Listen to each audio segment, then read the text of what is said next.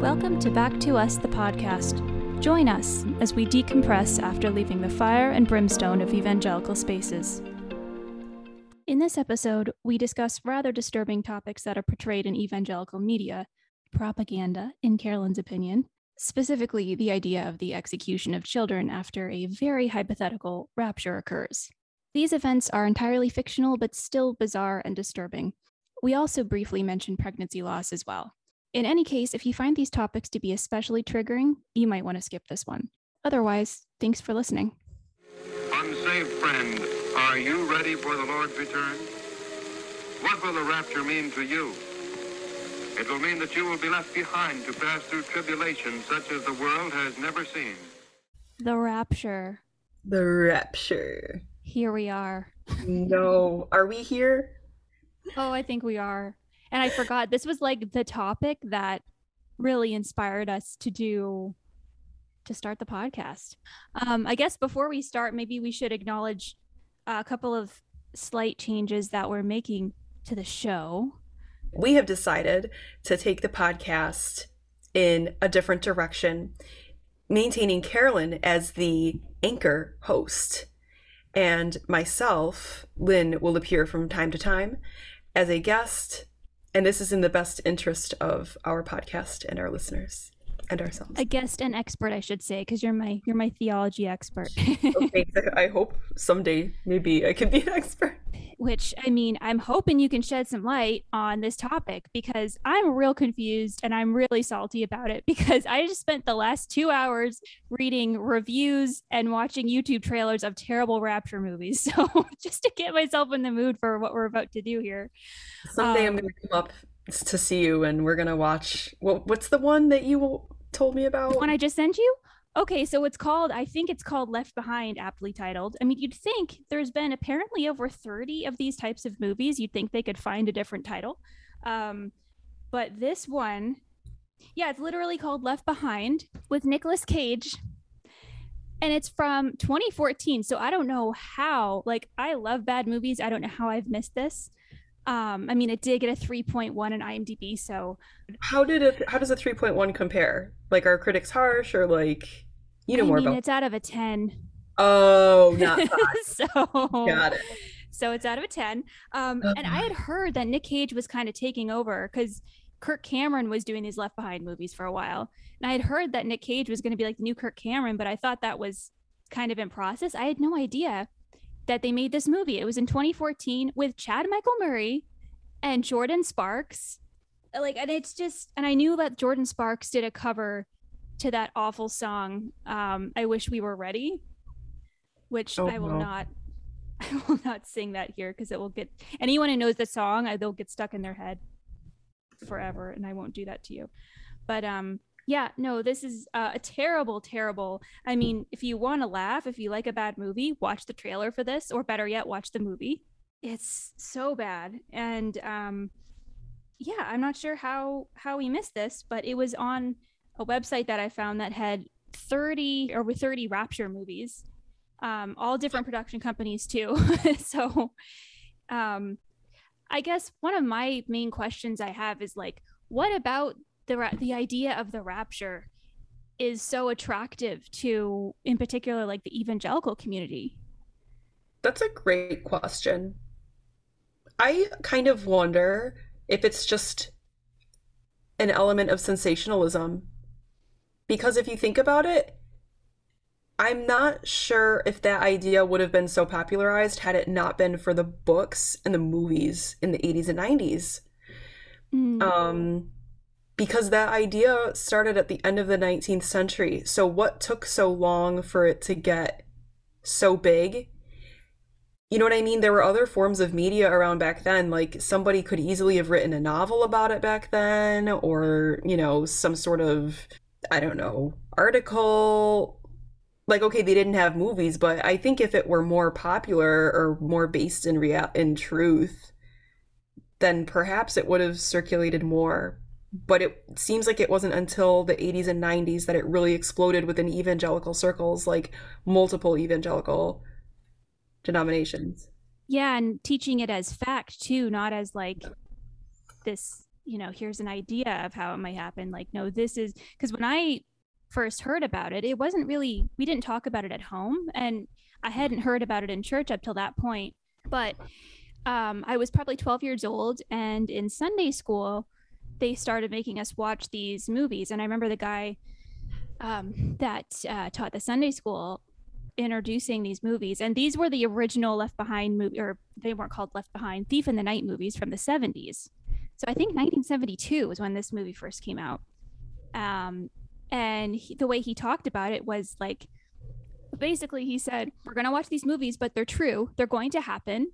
He said it's going to happen this way and probably within our lifetime. And he said, and I will never forget this, he said, if this scares you to Jesus, then that's a good thing. Wow. And like he kind of paused between like, if this scares you to Jesus, like I thought he was going to say like, don't be scared, we don't want you to be scared, because that in my mind would have made sense. Like, but yeah, no, he said, if this scares you to Jesus, that's a good thing. Wow. And we proceeded to watch 3 of the 4 movies in The Thief in the Night, and they're all terrible. They're very, very bad. So if you're not traumatized and like a bad movie, I recommend, they're all full length on YouTube. And then I also remember going in and watching some of the Kirk Cameron. I don't remember them very much, but I remember we watched those too. So this must have been months of Sunday school, because I think Sunday school was about an hour long. So we had to have done this for months. So this guy, was attached enough to this rapture idea and excited enough about it to be like showcasing all of the rapture propaganda that existed to these kids. Like we were between, like, I'd say 11 and 16 probably in that group. And like, I'd never heard of it. So I remember talking to my parents later and asking them, and they kind of responded with some uncertainty. They were like, well, you don't know if that's how it's going to happen. So it probably won't happen that way, but we're not really sure, but you're fine because you're saved. And like, for me, that was not good enough because, I was kind of an anxious kid anyway. So that like was not going to cut it. Like, imagine your kid coming to you and being like, I'm scared of the monster in the closet. And then you say, well, there's no proof that there's a monster in your closet. You're probably fine. That's not going to be good enough. What was funny, Carolyn? Like, so I heard a lot about it at home too, but there was an element of, I don't know exactly where my parents were on it, because sometimes it seems like they were absolutely and are absolutely convinced of it.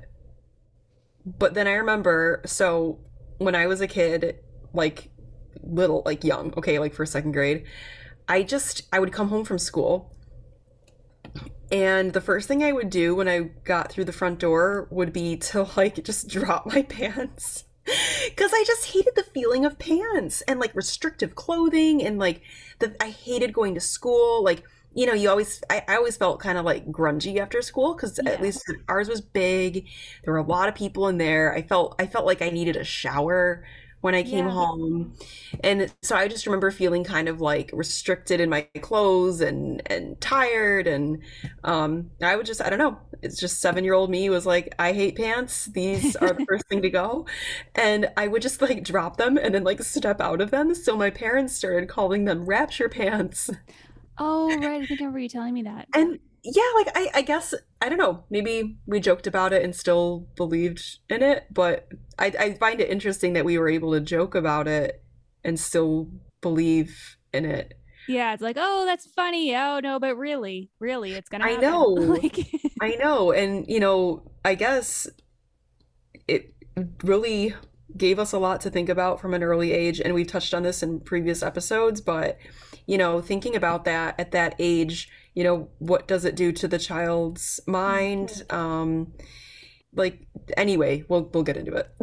Like, yeah, it's just excuse me. In some of the movies, like I remember in the 1970s movies, I had forgotten about this part, but I think it's the 3rd movie. They literally depict, maybe I need to do a content warning for this, because this is terrible. I think we need to do a content warning. Yeah, this is traumatic, especially if it's something that you've been traumatized by previously. But in the 3rd Thief in the Night movie. I think it's called Image of the Beast or something. They have a little kid who looks like he's 6 or 7, and there's a man who literally sends this kid off to go get beheaded. What? Yeah. He Wait, literally what? Yeah. This kid, which, like, I guess it's a Calvinist viewpoint that babies and kids don't automatically go to heaven or something like that. What in the world? But I remembered, and I forgot about this. And when I was kind of like rewatching some of these on YouTube, I didn't rewatch all of them, but I was skipping through to see what I remembered. And I was like, I forgot about this part. There's a grown man with a kid. It's not his father. I'm not sure what the relationship was because I didn't spend the time to actually watch it. But he tells this kid, okay, you go out there and you tell them you love Jesus no matter what, and just close your eyes and you'll be with your mom soon. Because I guess his mom either was raptured or died. This is a movie? Oh, yeah. Oh my God. Yeah. So, and then you see this kid outside and you see a little balloon go in, like, because he was holding a balloon, you see this balloon float up into the sky to like signify that this kid gets killed. But I thought it was pretty insidious that they depict, I mean, they don't show it because, that's, but they hint, or they don't even hint. They basically tell the story of this kid, being executed, which is just horrendous and like honestly, like, kind of offensive. Well, I mean, on many grounds offensive, because it scandalizes, it traumatizes, and it scandalizes the idea of the final judgment, which is in every Christian doctrine. It's just different. It's from Orthodox Christian camp, like, we believe there's a final judgment, but it's everybody all at once. That's it. Christ comes. It's a second coming. There's not, Christ appears and then he comes, or like he comes and then he comes again. Like, I remember being confused by that as a kid because we were always hearing about Christ's second coming. But I remember being like, wait, is the rapture Christ's second coming? Or like why are we being taught that there's like the rapture and his second coming? Like, do you know what I mean? Like, I just remember being really confused about that. And anyway, about that movie, I don't like that people are making it entertainment. And I think that's probably the point that I find the most offensive as a Christian, is that it's being turned into entertainment. And ultimately these things are making a profit, and it's playing off people's fears. It's influencing people. I mean, you and I both know that there's probably at the heart of it, like, I don't want to be judgmental of what the motive is behind those films, because we know that oftentimes the motive is to, help people who are not rapturists to believe in the rapture for their own salvation. So it wouldn't surprise me if someone views this as like a mission project. Oh yeah, they totally do. But like, it's still, I don't know, maybe they don't care about profit, but I don't like that it's technically a form of entertainment. And I don't know, like I'm sure like not all viewers would see it as like, oh, someone's trying to help me. Like, I think to show that kind of content is, even looking at like history, people who were slaughtered in the 1st and 2nd centuries. I mean, like, it's just upsetting that it's in like a popular like modern film to spread an idea that's sadly misguided. Like, yeah. Anyway, sorry. Like, no, don't be sorry. It's wow. It's interesting. I don't like that kids they throw kids in there. Sorry, yeah, Carolyn. Like when we were watching, Carolyn sent me the trailer for the Nicolas Cage film, quote, film, end quote, and quote, production, end quote.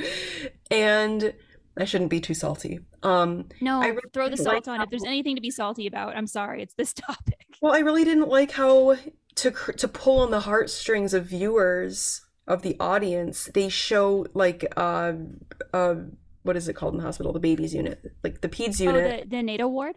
Yeah, the natal ward. And they have all these, left behind little blankets. And it's just like, for someone like, I've had pregnancy loss, like a lot of women, what is it, 1 in 5? Like, that's very disturbing. 1 in 4.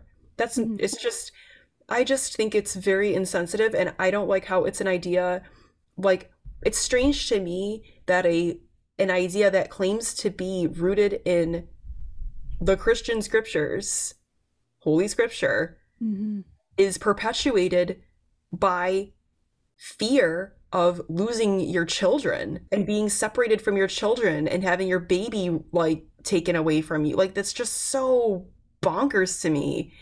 And yeah, I think it upsets me too, not just the content, but like that it is antithetical to like the traditional Christian view up until the 19th century. Like, I was preparing for this podcast listening to one priest talk about it, like, you know, how does the church view it? Kind of like, what's our response to it? Which, interestingly, like, I don't know that there's a ton of content out there about it. Probably because we just don't focus on it like all that much. From the Orthodox perspective? Yeah.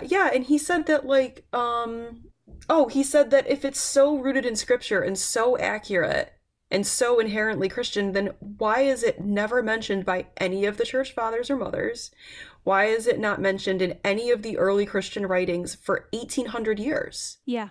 The word rapture is not even, I think it's in the Bible, but used in another way. I sent you an article that I was especially upset by. This is the first thing I think I sent you today when we were talking about doing this. This is the one, Why a Pre-Tribulational Rapture by Richard L. Mayhew, the Master's Seminary. So these are presumably, you know, educated individuals, which is what I find baffling. And in this, 1 Thessalonians, this is a quote, 1 Thessalonians 4:16-17 unquestionably refers to a rapture that is eschatological in nature. Hence, harpazo is translated caught up. But then they go on to say like different ways you can translate that. And they also go on to say that the word rapture was attributed after. So I'm sorry, unquestionable? I'm of the opinion that nothing is unquestionable. We should be able to question anything. And if there's something questionable, especially regarding the end times, it's definitely this. This is 1,000,000% questionable. And that's being generous, I think. It's me being salty again. That's my opinion. And they go on and on. I mean, it's just they say these things as fact. And that's what really bothers me is like, if you actually read like all the things they wrote about this, there's only interpretations. There's no actual fact here. Mm-hmm. You know? Yeah. I mean, and that's where like when I was thinking about this topic for today, like I was remembering in my mind the fact that for the people who uphold, for rapturists, we'll call them rapturists, usually they're of the understanding that scripture is it. And like Carolyn, you mentioned earlier, when you look at some comments on social media sites, commenting on the videos, the trailers, you'll see a lot of comments that say, you know, well, just look at scripture, or like, you know, scripture, sola scriptura. I mean, that is a pillar of Protestantism. The pillar of Protestantism, probably. Like what kind of separates it from the Catholic and Orthodox churches. But the Bible as we know it was not compiled for a very long time. Yeah. And so when we look at what St. Paul wrote, this is a compilation of scriptures that were decided by, this is where it also was funny, decided by bishops to be included in the canon. So I find it kind of funny sometimes, like a lot of the rapture talk comes down to like, just look at scripture, I think. Just look at it, right? Like in English, in the whatever ESV, NASB, like whatever version you're reading, look at scripture. But it was through men that scripture was compiled, like the canons were gathered together. And there were some books that are included in you know, the Apocrypha, isn't there? Oh my gosh. There's just so many things. Like there are books that like were very like kind of got in by a hair, or like there were some books that like Martin Luther didn't think should be in there at all. Like I'm pretty sure he wanted to get rid of, was it James or Hebrews? I can't remember which one. Oh, really? The one that talks about the importance of works in addition to faith. Yeah, so I'm just kind of confused why, you know, the simple answer to a lot of like the rapture questions are to just look at scripture. But scripture itself wasn't compiled until quite some time later. So when you don't, I feel like the rapture view is the, I think it is a product of a lack of belief in tradition, which the majority of the Christian world does have, which we refer to as the Holy Fathers, you know, the writings of the first century, second century, people who literally were with the apostles, with Paul, and passed those teachings on from one to the other. And if you veered from them and started saying your own stuff, well, then you couldn't teach because you're not supposed to make stuff up. So I think it's just the product of like when there's a lack of tradition and like safeguarding of like the original early church teachings. And I was just amazed like to learn later in life that like we can actually read those things. They are translated in English, but like we can access early church stuff. I mean, first century documents like the Didache, like I mean, it just has zero coherency with what the church taught for almost 2,000 years. So that's why I find it very interesting, like you, that it seems to be surfacing so much now. Why do you think it's why I guess, and you know what, Carolyn, it was a lot during our early lifetime, like 80s and 90s. Yeah, I mean, I think the very first one, if I'm being honest, if I'm remembering correctly, was a short film from like 1946. I'm actually going to fact check that Oh right now. no. Yeah. I Uh, want to watch that one. 1940s. Yeah, The Rapture, 1941. Are you ready? I'm not, to be honest. No. I'm Oh, was not that what? ready. Oh, Oh, I don't mean to play this right now, but oh, this is bad. We'll have to watch this later. But yeah, it was the first movie on that list of 30 that I found. From I think it was Creepy Catalog, which is aptly what? titled the website that I found. Creepy catalog. Yeah, which I'll have to include in our show notes because I mean, anyone that likes bad movies. Do you know what about John Darby while you're looking that up? Um, so John Darby is the man who's accredited to be who's given the credit of being the father of dispensationalism, and Hmm. that's where the origins of the rapture theory lie. Um, but one source I was listening to was saying that he developed this theory in response to the invention of the telegraph Hmm. because he was interpreting that as a sign that the end of the world was near. And I did hear that some people were really like worried about the telegraph because If all of only a they could sudden, see now what we have. oh, right? Gosh, yeah, it was just fear probably. And today, actually, I heard that one idea is that perhaps it resurfaced in like the 80s and 90s. I forget what the reason for that might have been. Um, but someone said that it's resurfacing like today in response to COVID Yes. and like especially in the States, like the chaos that our country's experiencing politically, socially, economically. Yeah, I mean, it seems like anytime something new or negative or whatever happens, they like to throw the idea of the rapture onto it. But literally up the street from me, there's a few churches. Um, I shouldn't say up the street. It's about maybe 20 or 30 minutes north of me. There's literally churches that are telling their congregations not to get the COVID vaccine because it's, I don't know if they say it's the mark of the beast, but they're implying it. And also, they're telling people that if you get the COVID vaccine, it's a sin. Oh my So goodness. they are responsible for in our area COVID basically exploding. And the ICU, they had to shut down the labor and delivery ward in our hospital just because the ICU is crowded with these people, literally from these churches. And yeah, so you can tell that that's directly related to them probably reading in end times to like to what's happening, and it's really sad because it's a lot of living in fear, I think. And but sometimes I think there's an aspect to some of these people, not all of them, but to some of them where they want it to be true. Like Mm, I think they want to live in this day and age where the rapture happens. And mm, it just seems like similar to like people who are kind of preppers, people that um buy a billion cans of vegetables and a bunch of water and survival stuff. Like they're talking about the being prepared in event of a disaster, but it seems like there's this air of like they're almost excited for it to happen. mhm. Like, and that's to me what it seems like there's an aspect of that to the sensationalism to a lot of the I'm calling it propaganda because I think that's what it is. Even if it's well intended, just because someone's well intended does not mean there's no harm being done, in my opinion.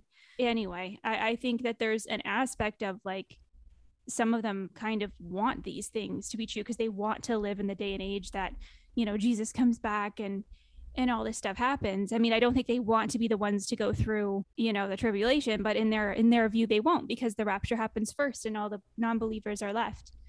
Mm-hmm. And I've always wondered how, like, I think it's interesting that it's like a Western Christian idea and how much connection there is to, well, when did this come about? Around the Industrial Revolution. I think a lot of people were worried about the world at that point. Like, a lot of people thought that that was right. Weren't there some people who thought that that was the end? It seems Because like of every new kind of thing, there's always people worried about that. right.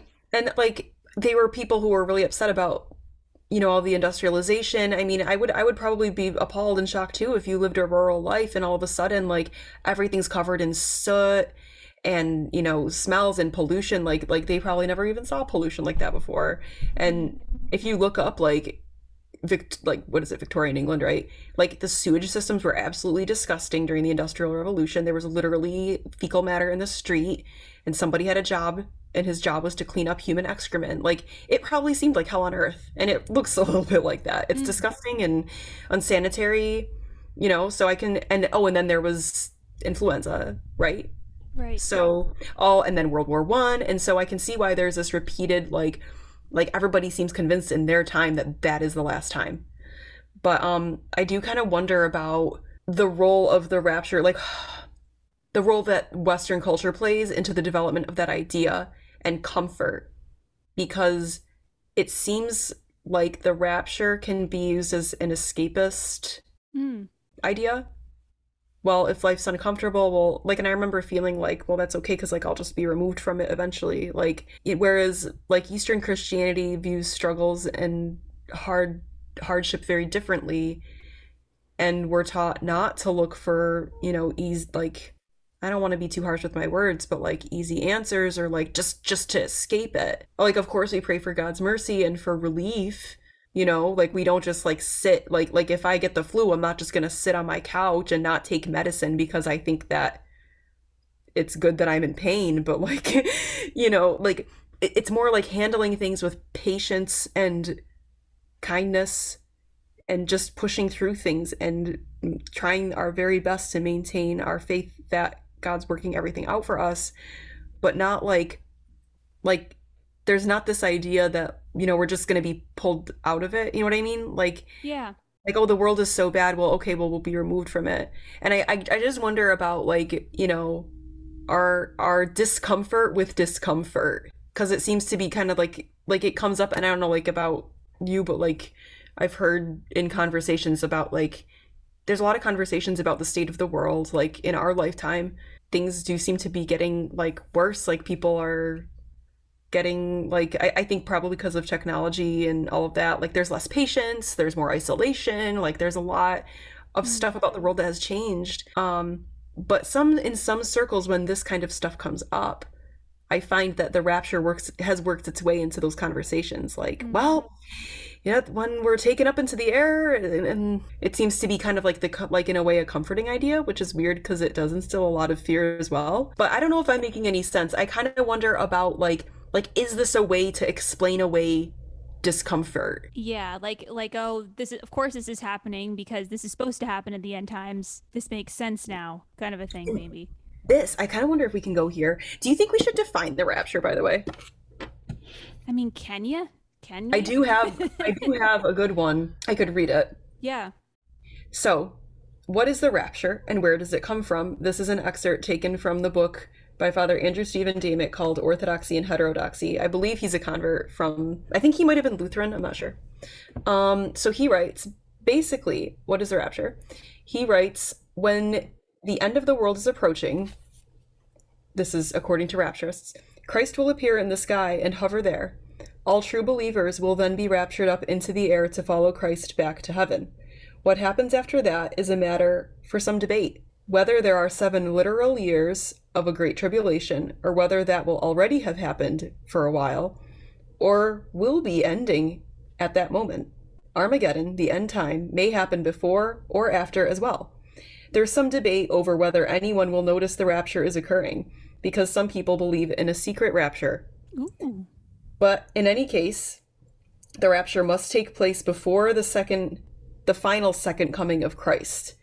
And the idea for the rapture is apparently largely based on 1 Thessalonians 4:16 and 17, which says, "For the Lord himself will descend from heaven with a cry of command, with the voice of an archangel, and with the sound of the trumpet of God, and the dead in Christ will rise first. Then we who are alive, who are left, will be caught up together with them in the clouds to meet the Lord in the air, and so we will always be with the Lord." But where, like, speaking from Orthodox camp, where we are on that is like, this is just describing the second coming of Christ.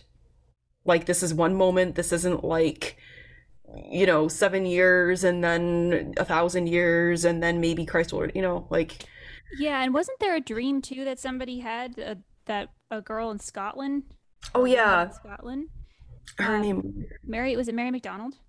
Margaret MacDonald. Margaret MacDonald. Born in Port Glasgow in 1815, Scotland, and died around 1840. So I wonder, when was John Darby? He was alive from 1800 to 1882. Okay, so they were contemporaries. So this is Wikipedia. Beginning in 1826 through 1829, a few preachers in Scotland emphasized that the world's problems could only be addressed through an outbreak of supernatural gifts from the Holy Spirit. In response, there were a couple of ladies who manifested the charismatic experience, such as speaking in tongues. Some miraculous healings were reported. One of the people who was healed was Margaret MacDonald. There have been a couple of attempts to locate a source for Darby's concept of the rapture. Some people say that, this is still in the Margaret MacDonald's article, Right. some say that he borrowed an idea from a source that he thought was demonic. Also, Darby had already written out his pre-tribulation rapture views in 1827, 3 years prior to the 1830 events and any MacDonald utterance. So what is her utterance? Right, that's nice. I see that. So that was her actual, I guess, prophecy that lines up with this pre-tribulation rapture, and she goes on to say a bunch of things. But apparently there was debate about whether or not that was from God. But then they decided, oh wait, yeah, no, it definitely is. We love the rapture. It's the new thing. Like, I don't understand. So John Darby, father of dispensationalism, came to the conclusion that these displays were demonic. I mean, Seems like a leap, really. There's a lot going on here. There is. Okay, her utterance, published in 1840. She basically has some vision. "It was the first awful state of the land that was pressed upon me. I saw the blindness and infatuation of the people to be very great. I felt the cry of liberty just to be the hiss of the serpent to drown them in perdition. It was just, quote, no God." I repeated the words. Then she mentioned something about being caught up in the air. It's quite long. Yeah, it's very long. I'm trying to see where the actual rapture part is. I mean, as far as what lines up with pop evangelical culture now. I mean, like, at the end, it's like, be ready to meet our Lord in the air, which is what any Christian would also agree with. Like, our perspective is that, like, this life is to be spent preparing to meet our Lord. But I think this is where the big divergence is that, like, one of the most famous quotes, like, in Orthodox camp is from Saint Seraphim of Sarov, and he said, "Save yourself, and thousands of souls around you will be saved." So kind of like, till your own garden, focus on sharing your abundance with those who are in need, loving others, loving your neighbor.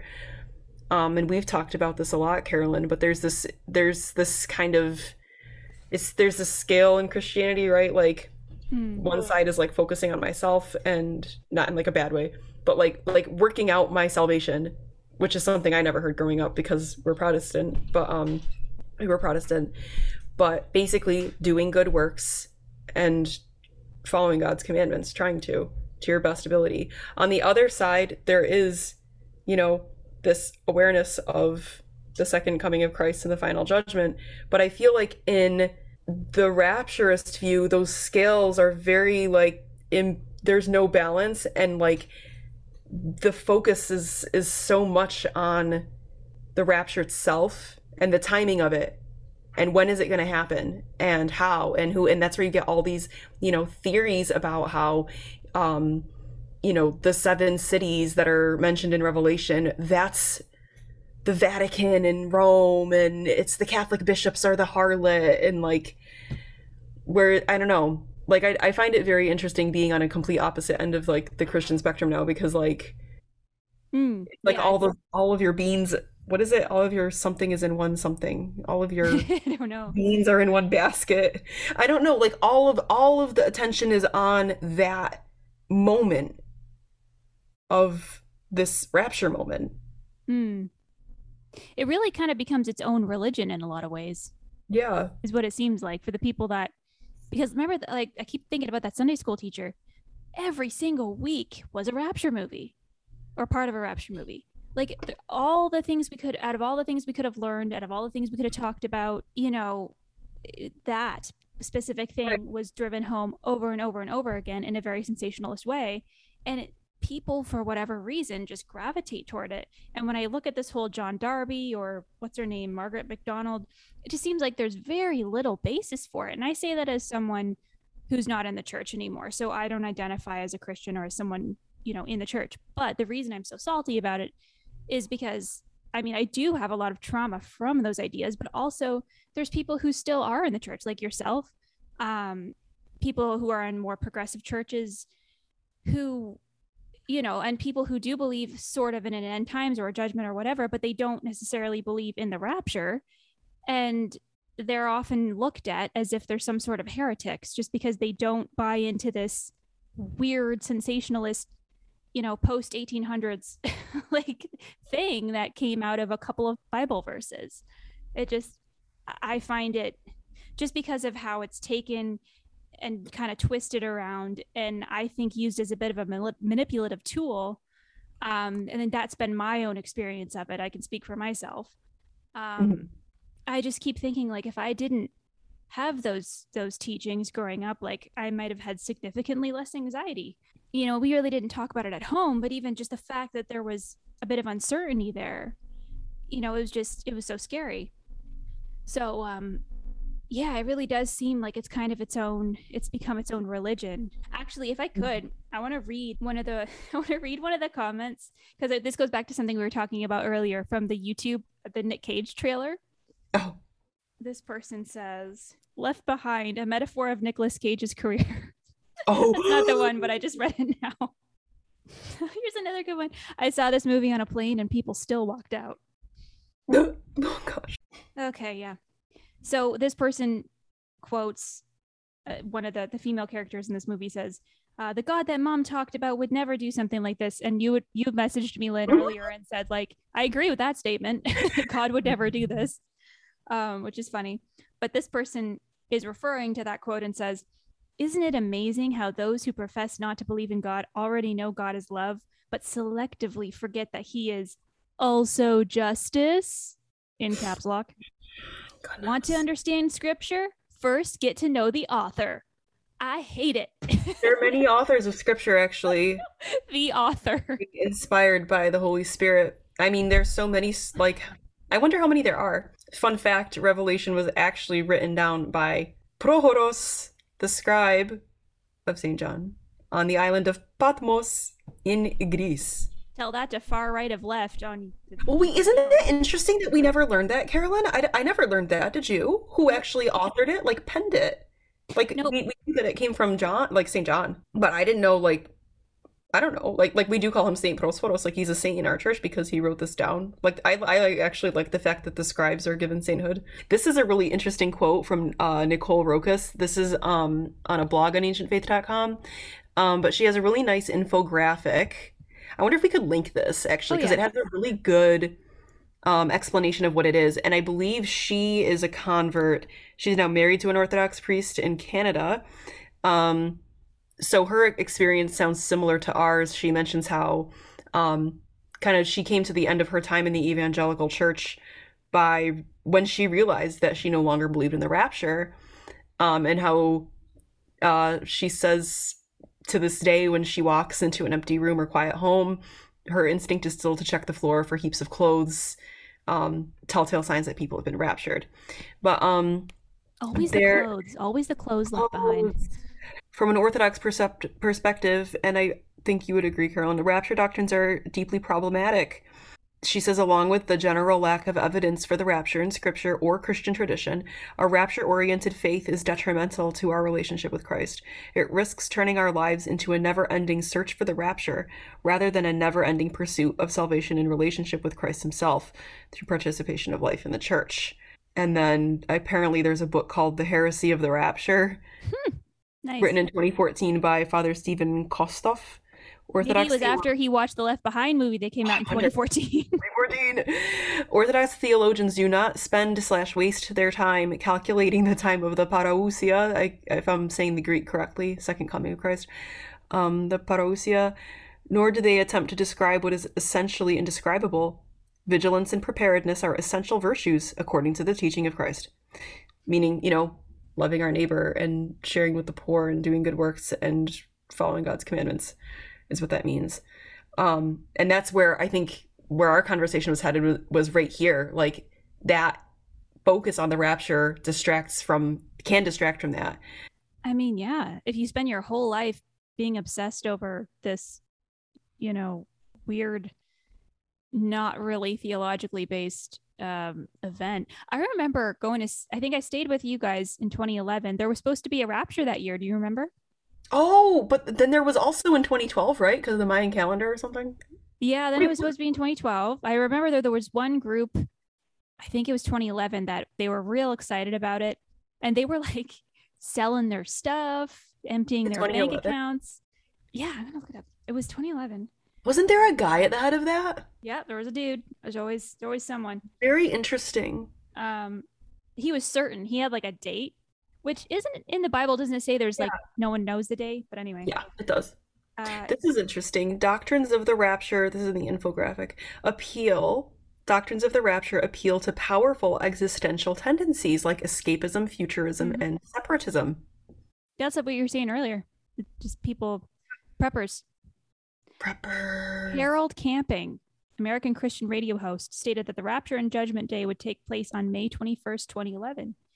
And that the end of the world would take place 5 months later on October 21st. Okay, so from his point of view, the tribulation would only end 5 months long, so that's not that bad. I don't know where he gets these numbers from, but yeah, he claimed the Bible as his source. Oh. Lynn, I hate it. Why do they I just want to say I have this really cute little Bible here.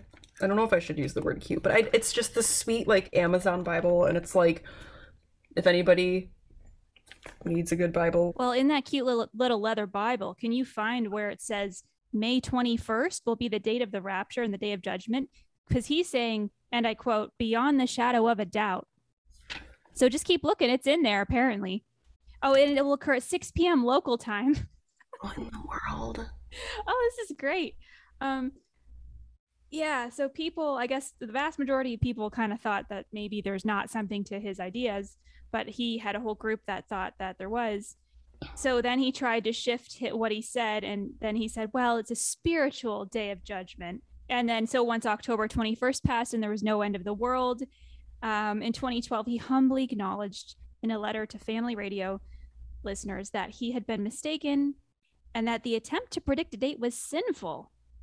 Oh, wow. Okay. So he actually, that's, you know what, I'm impressed.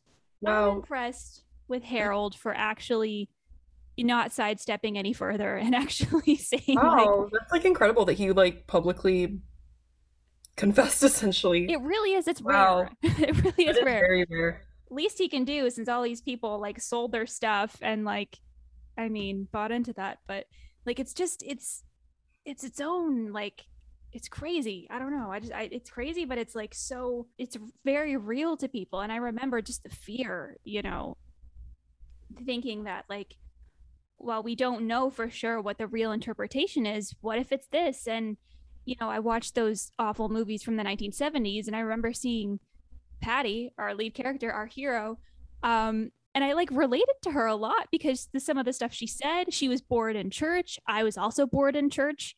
And so I Mhm. thought, like, I'm no better than Patty from this movie.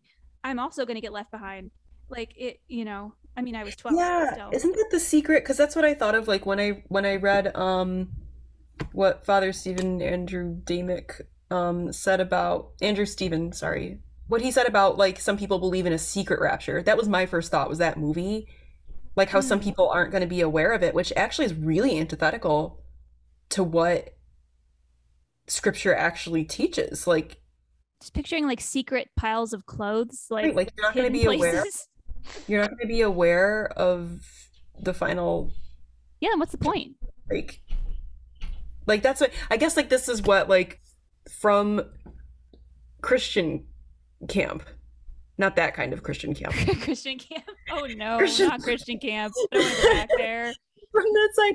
Like I guess like once you and I've heard many people who like convert to either Catholicism or Orthodoxy from Protestantism say like once you get a bigger picture of Christian history and once you discover the teachings of the early church from the first century through modern time, but essentially like that period of time before the Protestant Reformation, like it's just really surprising that there's so much belief in an idea that was created so recently and was never ever ever mentioned before that.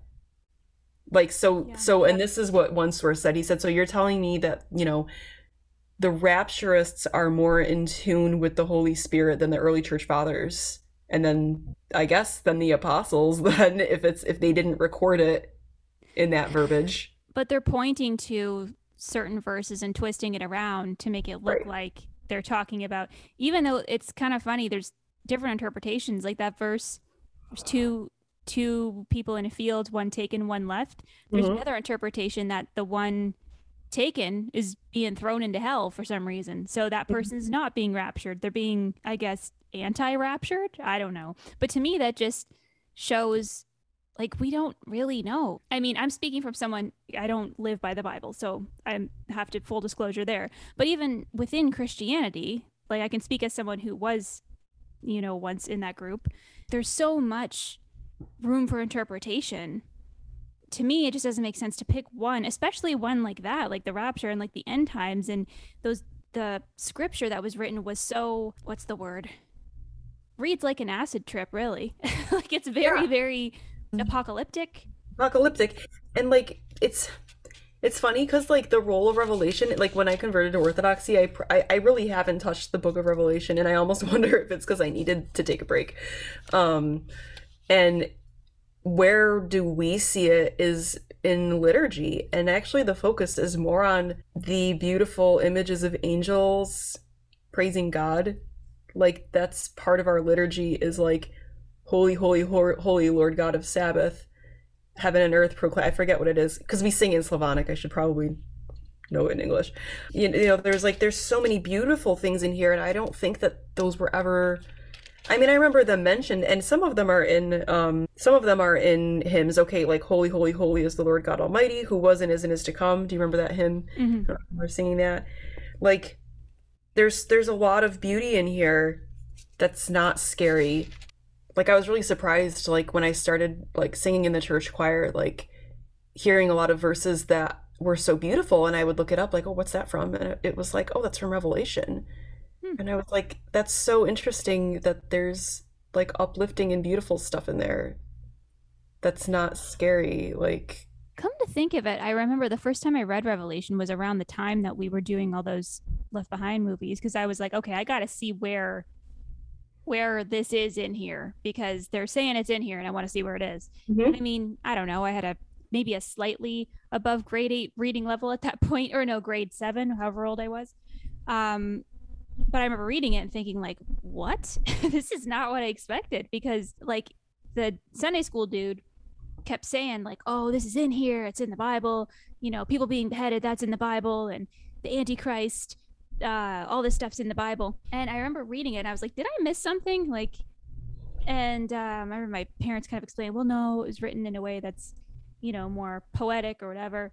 but it wasn't enough to convince me that, hey, this rapture stuff is a loose interpretation of what some things in this book say, because I think I just wasn't old enough or mature enough to be able to make that connection, because everyone else was so adamant and so emotional over this rapture idea. And like even my own family, they're not super into the rapture, and I think they wouldn't say that that's how they think it's going to happen, but they wouldn't even go there and say like, no, that's definitely crap, that's not true, you're not going back to that Sunday school. Like, it's just, I don't understand the attachment to that idea. Also, I wanted to read from a non-Christian perspective. I think this review is interesting. So somebody wrote a review of the Nick Cage movie on IMDb, and I think it's kind of funny how and interesting how they word it. So the subject line is, "I want my money back." This is the top review. You can read it on the internet. "Movie was simply awful, really, really bad. And to those who are going to argue that the reason why this movie is rated so low is because people are becoming anti-Christian, no. The acting was terrible. The script was horrendous. Seriously. Worst of all is the message it's trying to send. Isn't it curious that the movie tried so hard to portray all those that were left as bad, messed up people? So is that supposed to mean that those who don't believe in the Christian God are all either cheaters, flirts, gamblers, thieves, drug addicts, and just generally messed up? Because that's what I saw. Don't think I wouldn't catch that. I get that it's a Christian movie, but it's still a pretty offensive way of showing off your faith." Wow, that's really interesting, Carolyn, isn't it? I never realized that before, that the people who are left behind are like, they have like the sins that like, I think it encourages viewing people in a certain way. Yes. Like, oh, that person goes to the casino. Well, I better, I'm much better than them. Like, I get worried about like the attitude that creates or created. Like, the way we were brought up to was to be, I mean, it does, like, I guess I get worried, like, because I remember growing up, like, being worried about, like, other people getting left behind. I know you did too, like, but I remember having this awareness of, like, oh, they're gambling, like, are they going to be left behind? Like, are they going to be okay? Like, but that's, again, where it comes back to, like, the difference in thought, where, like, Orthodoxy says, save yourself and thousands of souls around you will be saved. Why was I even looking at other people? Like, obviously, I would be worried if somebody I love were to, be gambling, like, a lot, and I was, like, worried about them, like, but, like, I think it's very dangerous to, like, to be interpreting people's behavior, and there's a level of judgment that requires on your part. You know what I mean? Mm-hmm. Yeah, it encourages a very us versus them. Yes. And that's one of my problems I have in general especially with evangelicalism, is there is a lot of that there, referring to people in a blanket sense as sinners or as like the world, and being in the world and not of it. And there was always, I know for me, I remember being like, even in youth group and Sunday school, all of this encouragement to, see them as the other and to see myself as different. And there's always people saying, well, you're going to be different. You're not going to be accepted. You're not supposed to be accepted. If you're accepted and loved in the world, you're doing it wrong, essentially. So it's a lot of that is encouraged, I feel like. And it just really ends up doing the opposite to what it seems Jesus would have intended in the scriptures. Yep. And I would also like to add just the view that Christians, I'm saying in general, more like evangelical Christians, the view that evangelical Christians seem to have of non-Christians is that just like that, we're all a bunch of awful cheats and gamblers and we're stupid and we don't know anything. Many of us grew up in this way of thinking. A lot of us have done a lot of reading. Sometimes there's some things with Christianity that I would agree with still, mostly, I guess, the teachings of Jesus. I don't think there's much harmful in those. But anyway, there just seems to be this overly simplified view of non-Christians as being the enemy. And it just is, I think, very harmful and does a lot of separating. And that's exactly, it's funny you say that, because that's what's on the infographic from Nicole Rokas when she says that the doctrines of the rapture appeal to tendencies like escapism, futurism, and separatism. So I just read the separatism note. It says the tendency to distinguish and distance oneself from the other. Rapturism draws firm lines between the saved and unsaved, the faithful and the condemned, the raptured and the not so raptured. And I think she must be saying this in terms of like I know who's saved and not saved. Yeah. Like me? Like why would I know that?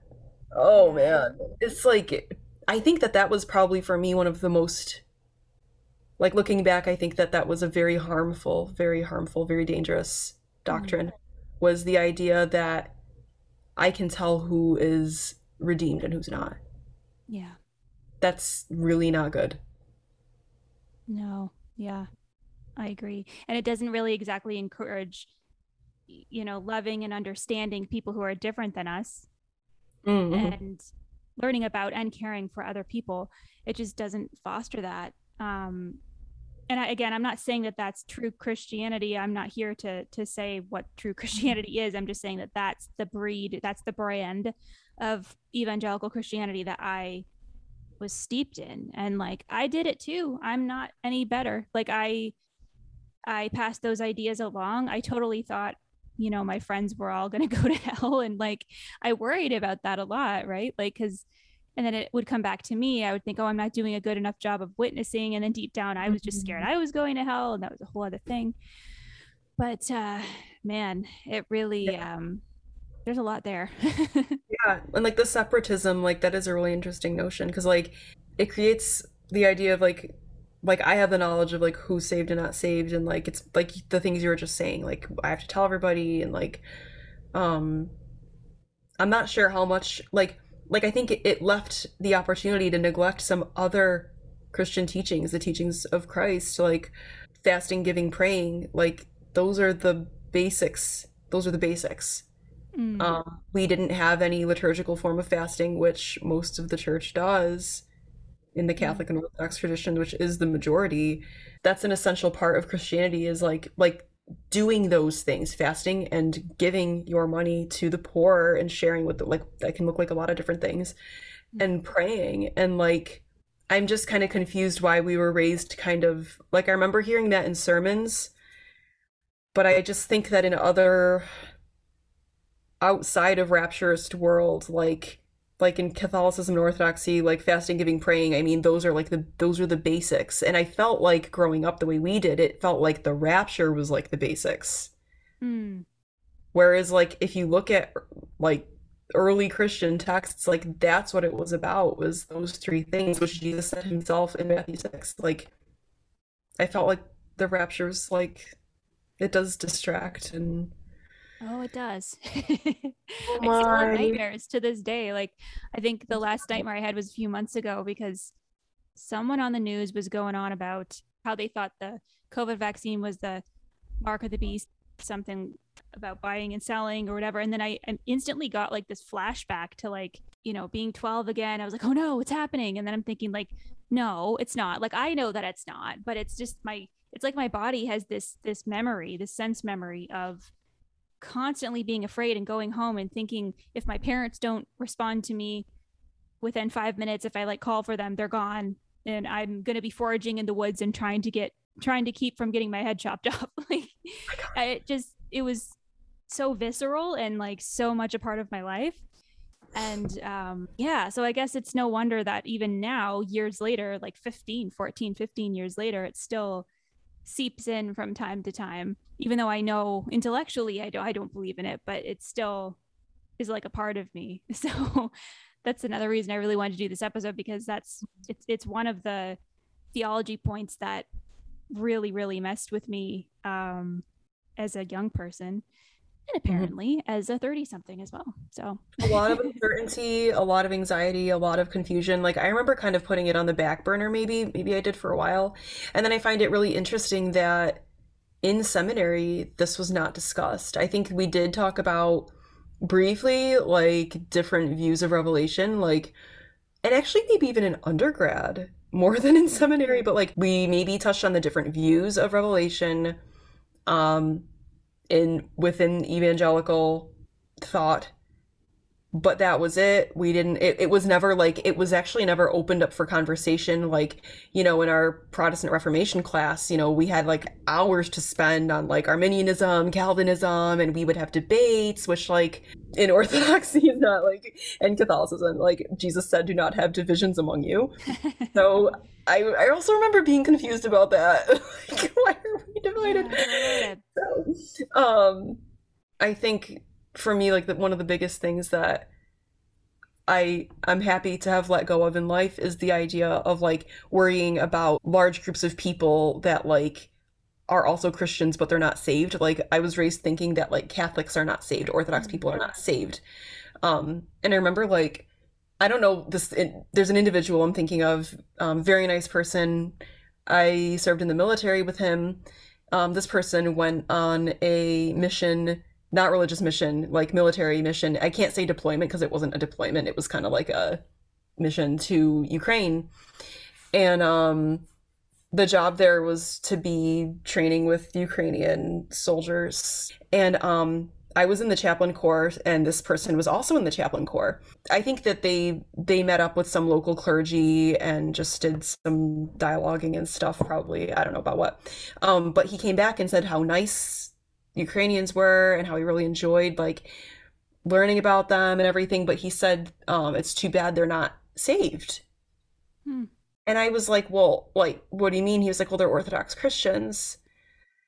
And I just remember, and I wasn't even a convert yet, but I just remember, like, at this point, I was still evangelical, but I just remember thinking, like, that's kind of, like, strange, though. I was like, how can they, like, what?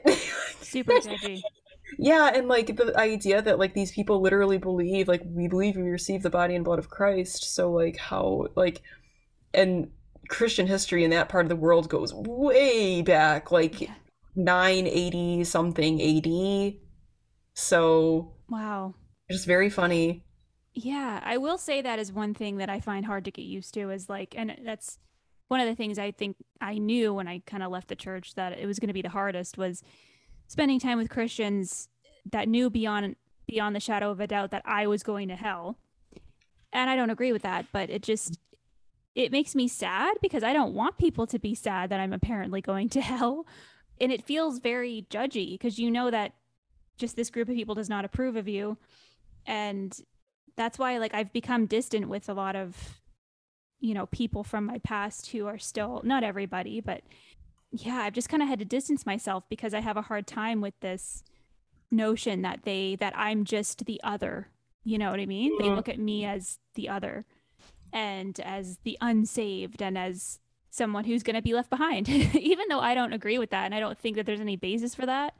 It's just a strange feeling, and it's something that I personally have trouble with. And I know that I used to look at other people that way too.